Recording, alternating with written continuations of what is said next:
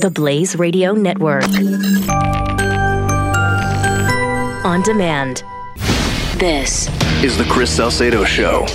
To this letter, 64 Democrats in the House of Representatives sent a letter to Secretary of State Rex Tillerson on Thursday urging the utmost caution and restraint in further dealings with North Korea and condemning President Donald Trump for promising fire and fury in response to reports that the Asian nation is escalating its nuclear program. Escalating.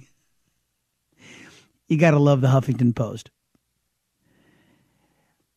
These Democrats would prefer the Bill Clinton approach, which is send North Korea lots of money and let them develop nukes. Right, Representative John Conyers? I'm astonished at the chutzpah of these people.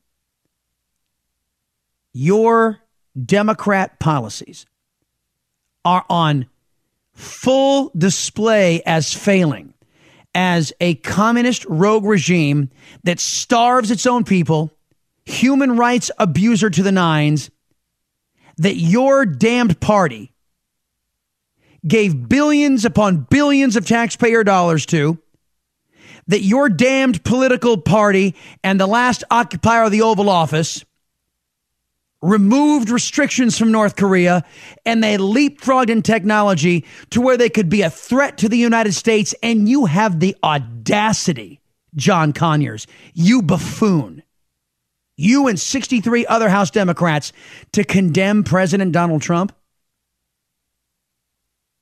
as being, quote, irresponsible. You want to know what irresponsible is? Allowing a communist regime like the North Koreans to get nukes in the first place. That was irresponsible and at the feet largely of the Democrat Party. It's beyond dispute.